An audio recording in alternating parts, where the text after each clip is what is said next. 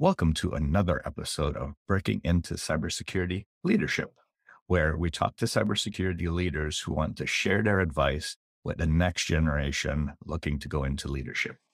Today, we have Steve. I'll let him say his last name so I don't butcher it, but he is a lifetime practitioner and he's gotten to that stage where he wants to give back and share with those that are coming up behind the rungs. So, Steve, why don't you share a little bit about yourself and we'll jump into the questions after that. Awesome. Chris, thank you for having me. My last name is Zalewski. So it looks harder than it is. And then Steve Z for everybody, just to make it simple. But excited to be here. A little bit about me. So I've been a practitioner for over 15 years in cybersecurity at some major Fortune 500s. Most recently was the CISO at Levi Strauss. We make jeans. I'm fortunate now because whenever I go to business meetings, I get to wear Levi's jeans because it's expected of me. So it was a nice Benny for that. Worked at PG&E, very large gas and electric utility here on the West Coast. Worked at Kaiser, which was a large HMO across the United States. Had the opportunity to learn a lot of the verticals. And the first half of my career, I built products. I was on the vendor side, building products as an architect and engineer with patents. And so my career has been varied. And so I was able to, at this point, been through all the different facets. And so now I have all of this experience that when I retired from Levi Strauss, I started S3 Consulting. It's just an advisory practice where I can spend my semi-retirement, so to speak, in being able to pay back and offer that experience to others in the community through all the different people in the security village. So, Steve, as you think about your journey, what made you decide to transition between an individual contributor to becoming a cybersecurity leader? I will say in my career, I've swapped back and forth between individual contributor and then leader. And some of it has to do with me, which was I want to understand a problem. I want to go figure it out. And then once I know what I want to do, then I need to lead a team to do it. And so as I was working through my careers in the different facets, that's what you would see me do. And I said over time. So when I came into cybersecurity, first as a senior manager, and then I went into architecture roles and enterprise architecture, and then I went back into management. And then when I joined Levi's, same thing. I started as the chief security architect, went into the deputy CISO, then the CISO role, so that my skill sets as an individual contributor and a manager always stayed fresh. Okay. And my goal was as a manager, I had the respect of the, okay. And when I was an engineer, I understood the role of the managers. And so I was always doing it. But at that point in my career at Levi's, it was like, look, as an individual contributor, it's interesting to solve hard problems, but as management, especially for cybersecurity, cybersecurity was the most challenging job I had in my career. And even to this day, I'm not giving up on it. It's the hardest thing to do. And it takes every skill that you have in order to be able to defend against the bad guy. Talking about those skills, what are some of those critical skills that you think are needed for leadership? In no particular order, these are one of those you think about it. First and foremost, active listening. And you and I were talking about this, and since this is among security practitioners, what I said to you earlier, and I'll say here, which was don't be an asshole. Okay. Listen more than you talk and actively listen, because your ultimate responsibility to protect the company and protect the business is to understand the business and understand the people and get in their heads and see it from their perspective. Don't try to make them see your perspective. And I think that is something we have to be very aware of as security practitioners. It's not alone in security, but I think in security, there's clearly some past history where some of the prior leaders wanted to tell and not guide. So I say active listening and the role of that. I say empathy. People don't necessarily see security that we do. We see it as it's important and why wouldn't you want to do it? But the empathy is for many people in the business world, they're there to sell jeans. or they're there to provide healthcare, or they're there to deliver electricity. And they don't see security the way we do. So the empathy to understand what their jobs are and how they see that role, to make it relevant to what they do, don't make it an imposition on what they do. Another one in shifting for leadership is crisis management. And here's what I'll say. When you have the opportunity to run an incident response team in some capacity as a manager, director, VP, whatever, okay, that's an eye-opening experience to be able to see what's happening and realize you have to make decisions in minutes and hours. And most executives make decisions in days, weeks, and so realize that what you do now in your executive role in cybersecurity is you're actually getting very good at crisis management.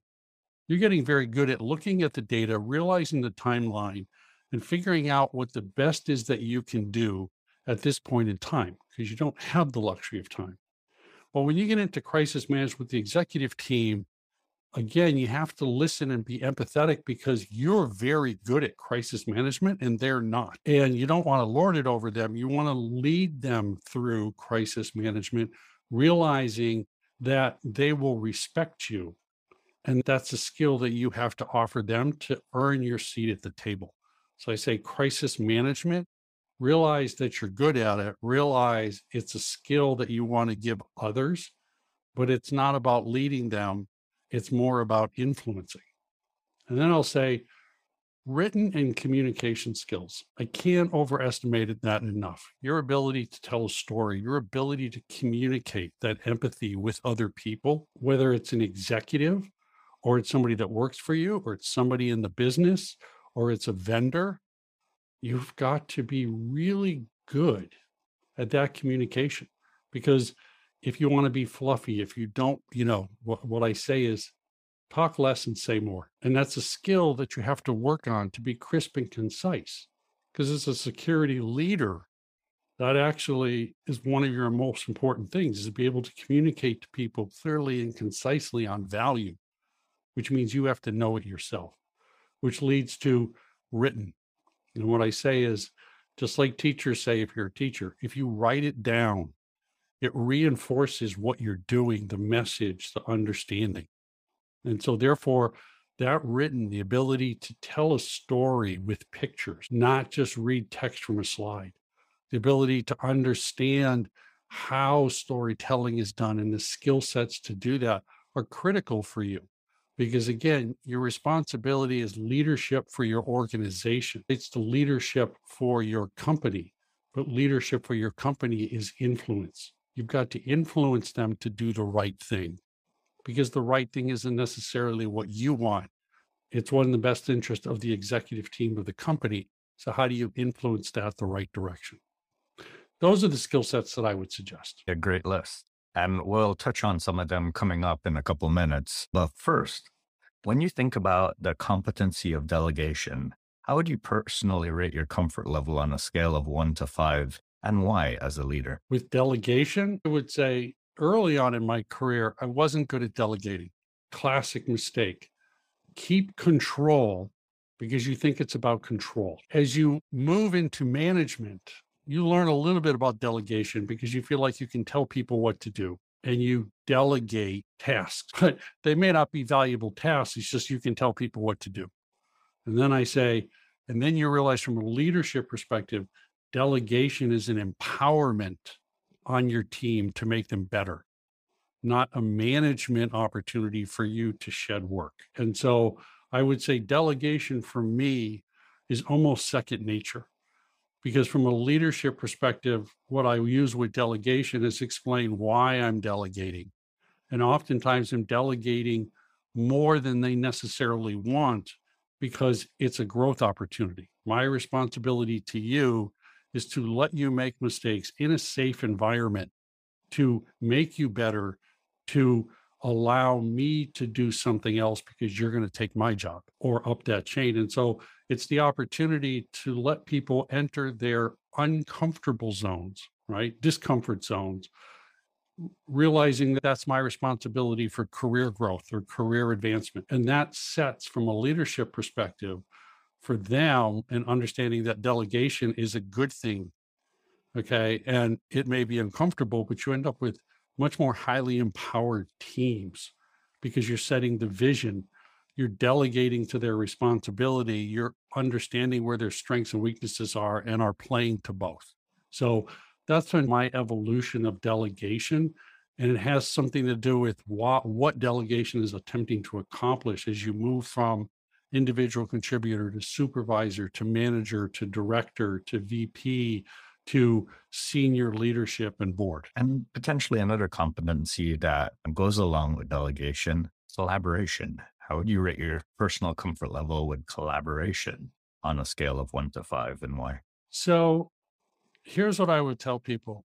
Collaboration is a constant experiment. And what I mean by that is as you learn how to be a leader, collaboration, you have different personalities that you put on for collaboration. Like if you're collaborating with a vendor, or you're collaborating with a peer, or you're collaborating with a mentor, or you're collaborating with a board member, that's all collaboration. But your persona, right? The skill set you use in doing that collaboration, how you communicate, the language that you speak, the objective. That's where when I tell people is practice on that. Realize that if you've only got one persona and one way to communicate, that is a limiting factor. And so I used to talk about practicing as I was going through my career. I would put different personas on as a supervisor or manager, and I would ask people if I'm directive versus collaborative, right? If I'm intuitive versus, what do you want to say, blue people, or data driven, that there's different ways. And you have to understand who you are, because by testing those types of collaboration skills and collaboration types, it's allowing you to understand how you grow, plus where are your strengths and weaknesses, right? And so sometimes it would be successful, sometimes not, but it taught me who I am and what I'm comfortable with, a leadership style that I can communicate to others to find that middle ground. And that gets back to don't be an asshole. What you want to be able to do is you're going to have to adjust, just like good leaders that are working with you. So you're finding that middle ground where you're trying to be as effective you can. And the collaboration style's very different. And you touched on communication earlier, but what would you rate yourself on a scale of 1 to 5 with regards to communication, and why is it important? So I will rate based on what people tell me. And what people say is, Steve, it's really easy to talk with you.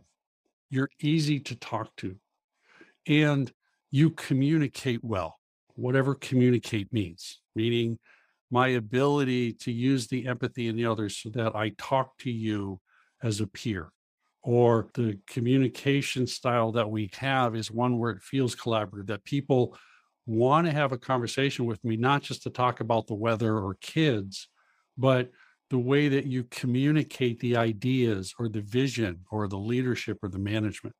And so what I would say is I generally get pretty positive feedback, but it's something I've always had to work at, because as I work through the ranks as an architect, it's very easy to tell people what to do, thinking just do it my way because I'm an architect. So that's laws of physics.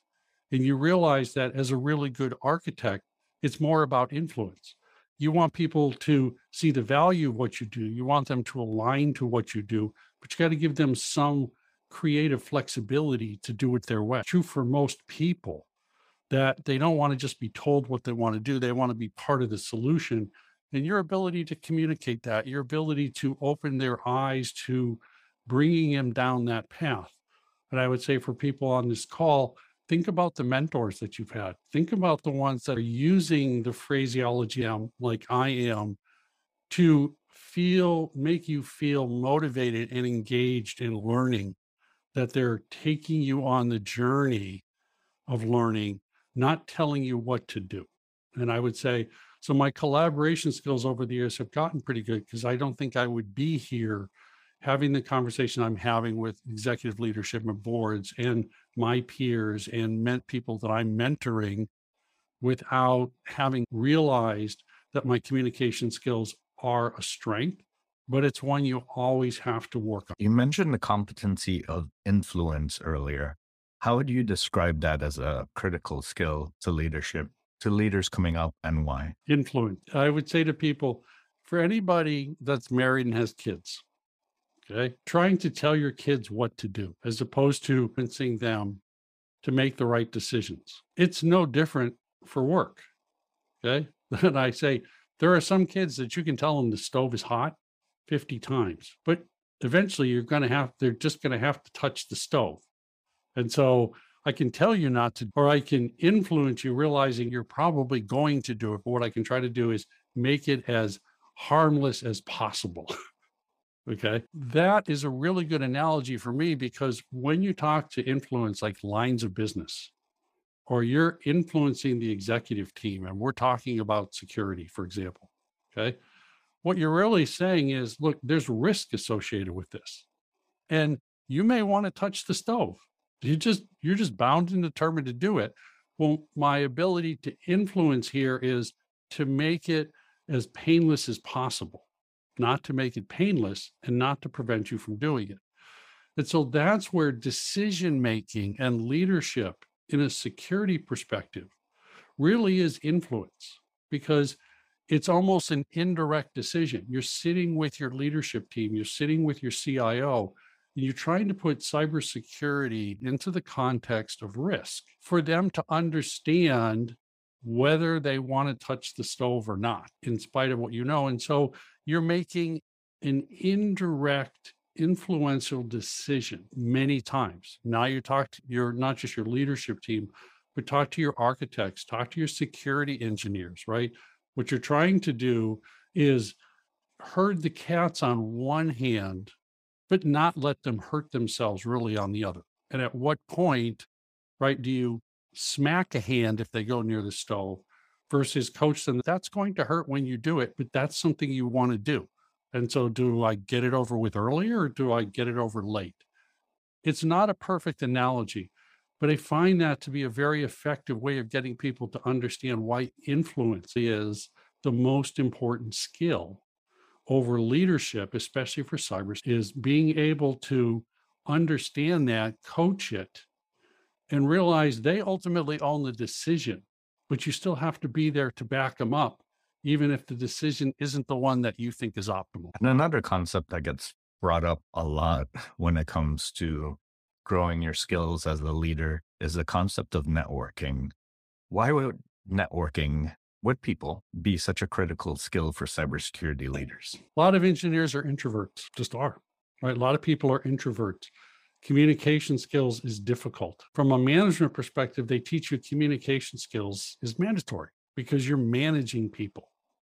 And so therefore, if you can't communicate, it's kind of hard to manage. When you get to leadership, that's where we say communication from a leadership perspective, you have to be able to get better at communicating. And that doesn't mean just talking at people or talking to people. It's talking with people. I was an introvert, still am.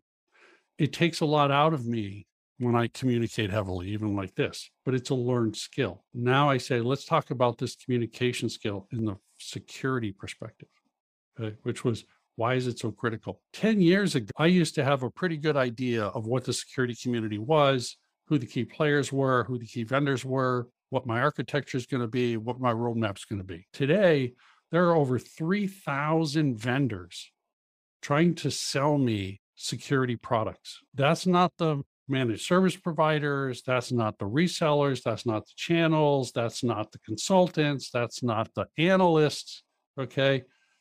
I no longer am able to understand all the technology, all the fields, all the acronyms that are out there. So communication now is a survival skill.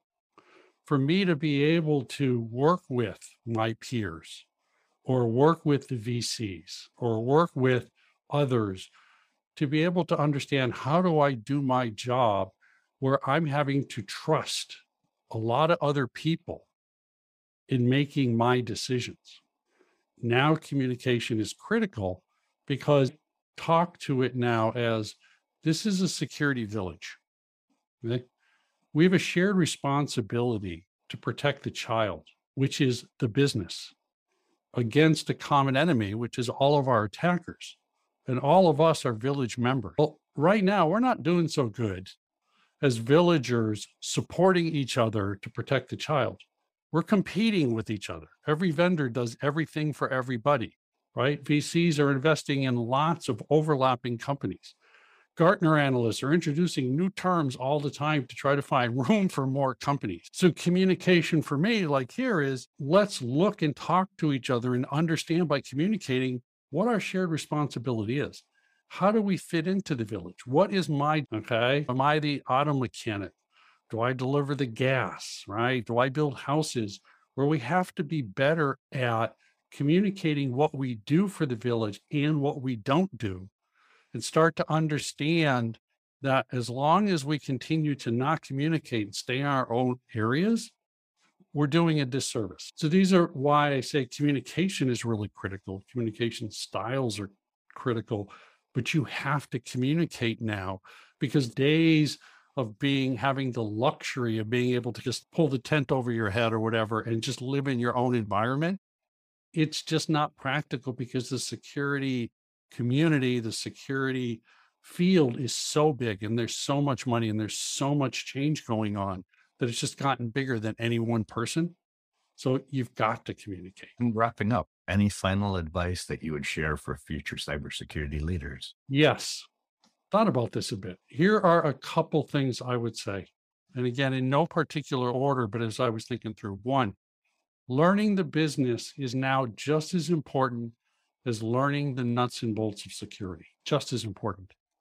Because again, communication, influence, leadership, your job now is to try to protect. And what is your role as a security leader in protecting? It's changed in the last 10 years. It continues. And that means you better know I used to tell people when I joined Levi Strauss, the first year I came in thinking, okay, I'm going to put a security architecture together, do a roadmap. I spent the first year just understanding how retail works, how high fashion women selling jeans to women works, what it was that I was trying to protect. There were days I came home and I would talk to my wife or my daughter, and I'm like, I learned something about how women think today. Is that real? Because I'm having to put a bubble around the creative process, not change the creative process. That's an example of why I say, so the better you know the business is the better you understand what the control friction is you're introducing in the business, and is it worth it? Because it's a balance now, right? We're not here to secure the company. We're here to protect the business. And that balance is a transition we all have to make. So know the business. Second thing I say is know how to speak the language of business as fluently as you speak the language of security. As good as you can talk about identity and access management and MFA and XDR and SASE, and you pick all the acronyms we do, endpoint protection, malware, phishing, vishing, that's great. But when you go to the business and you use those terms, you've lost them. They don't care about security. I used to tell everybody, even now I say, what's the number one metric that everybody cares about, regardless, that will catch their attention? And people are like, how many attacks I stopped or how much money I saved? The answer is no. The answer is, how is this going to maximize my bonus? Okay. If this is going to give me more money, that's the motivator. So how does security sell more jeans used to be my question. Know the business. So these are examples of why I say it, but this is how it's impactful then. Because now I'm going to go to the business and go, look, if you're willing to do this from a security perspective, okay, if I'm going to do MFA for these cases, because we are seeing these types of attacks, it's costing this much money, that's impacting our bottom line, of which we get 15% bonus off of bottom line. All of a sudden it became very, okay? So that's speak the business. Risk management is the emerging currency of the cyber leader.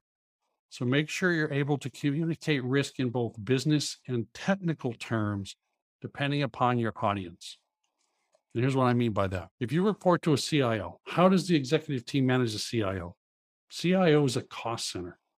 They deliver business applications and business processes to the business to make money. That's efficiency. Okay. Take 3% away every year, drive more efficiency out of the CIO organization, because that's how they measure success. You report to the CIO, you as a CISO have to have technical measurement. So you got to be able to look at the technical tools. Here's my controls. Here's my measurement. Here's how I'm being efficient. Does the business care about that? No. The business cares about, how am I being attacked? How am I losing money? So the conversation now is, how effective am I as a CISO at protecting the key business processes in the company? Well, what are the key business processes? Is it my e-commerce site? Is it my retail supply chain? Okay. Is it my third-party SASE infrastructure? What is it?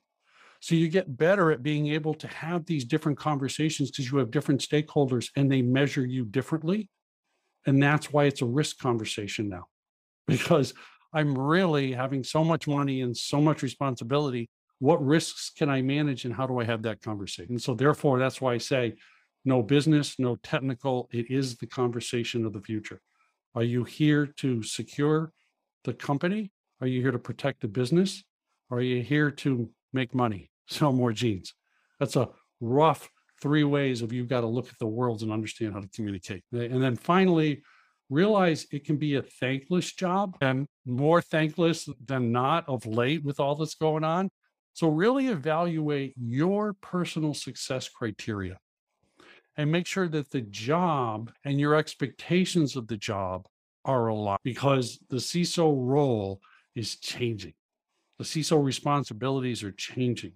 And so it's not like being a CPA where you can be certified for CPA. Everybody knows what they do. It's well-defined. You know how to measure. In the security field, there's lots of evolution here you're seeing. So therefore, you've got to walk into this eyes open and realize that 24 months from now, you may have very different expectations on the company or the company on you. So it can be personally rewarding. You are protecting companies, okay? But you have to understand you can be a firefighter and a shepherd at the same time. So really go in eyes open, really understand what it is that you want to do. Talk to a lot of people, talk to the senior CISOs as you're now working through that first and second generation of CISO, because you're going to have a very different job than I did. That's what I have to offer. Steve Z, thank you so much for all those interesting insights. And thank you everyone for joining us on another episode of Breaking into Cybersecurity Leadership. Have a great day, everyone. Thank you, Chris. Thank you, everyone.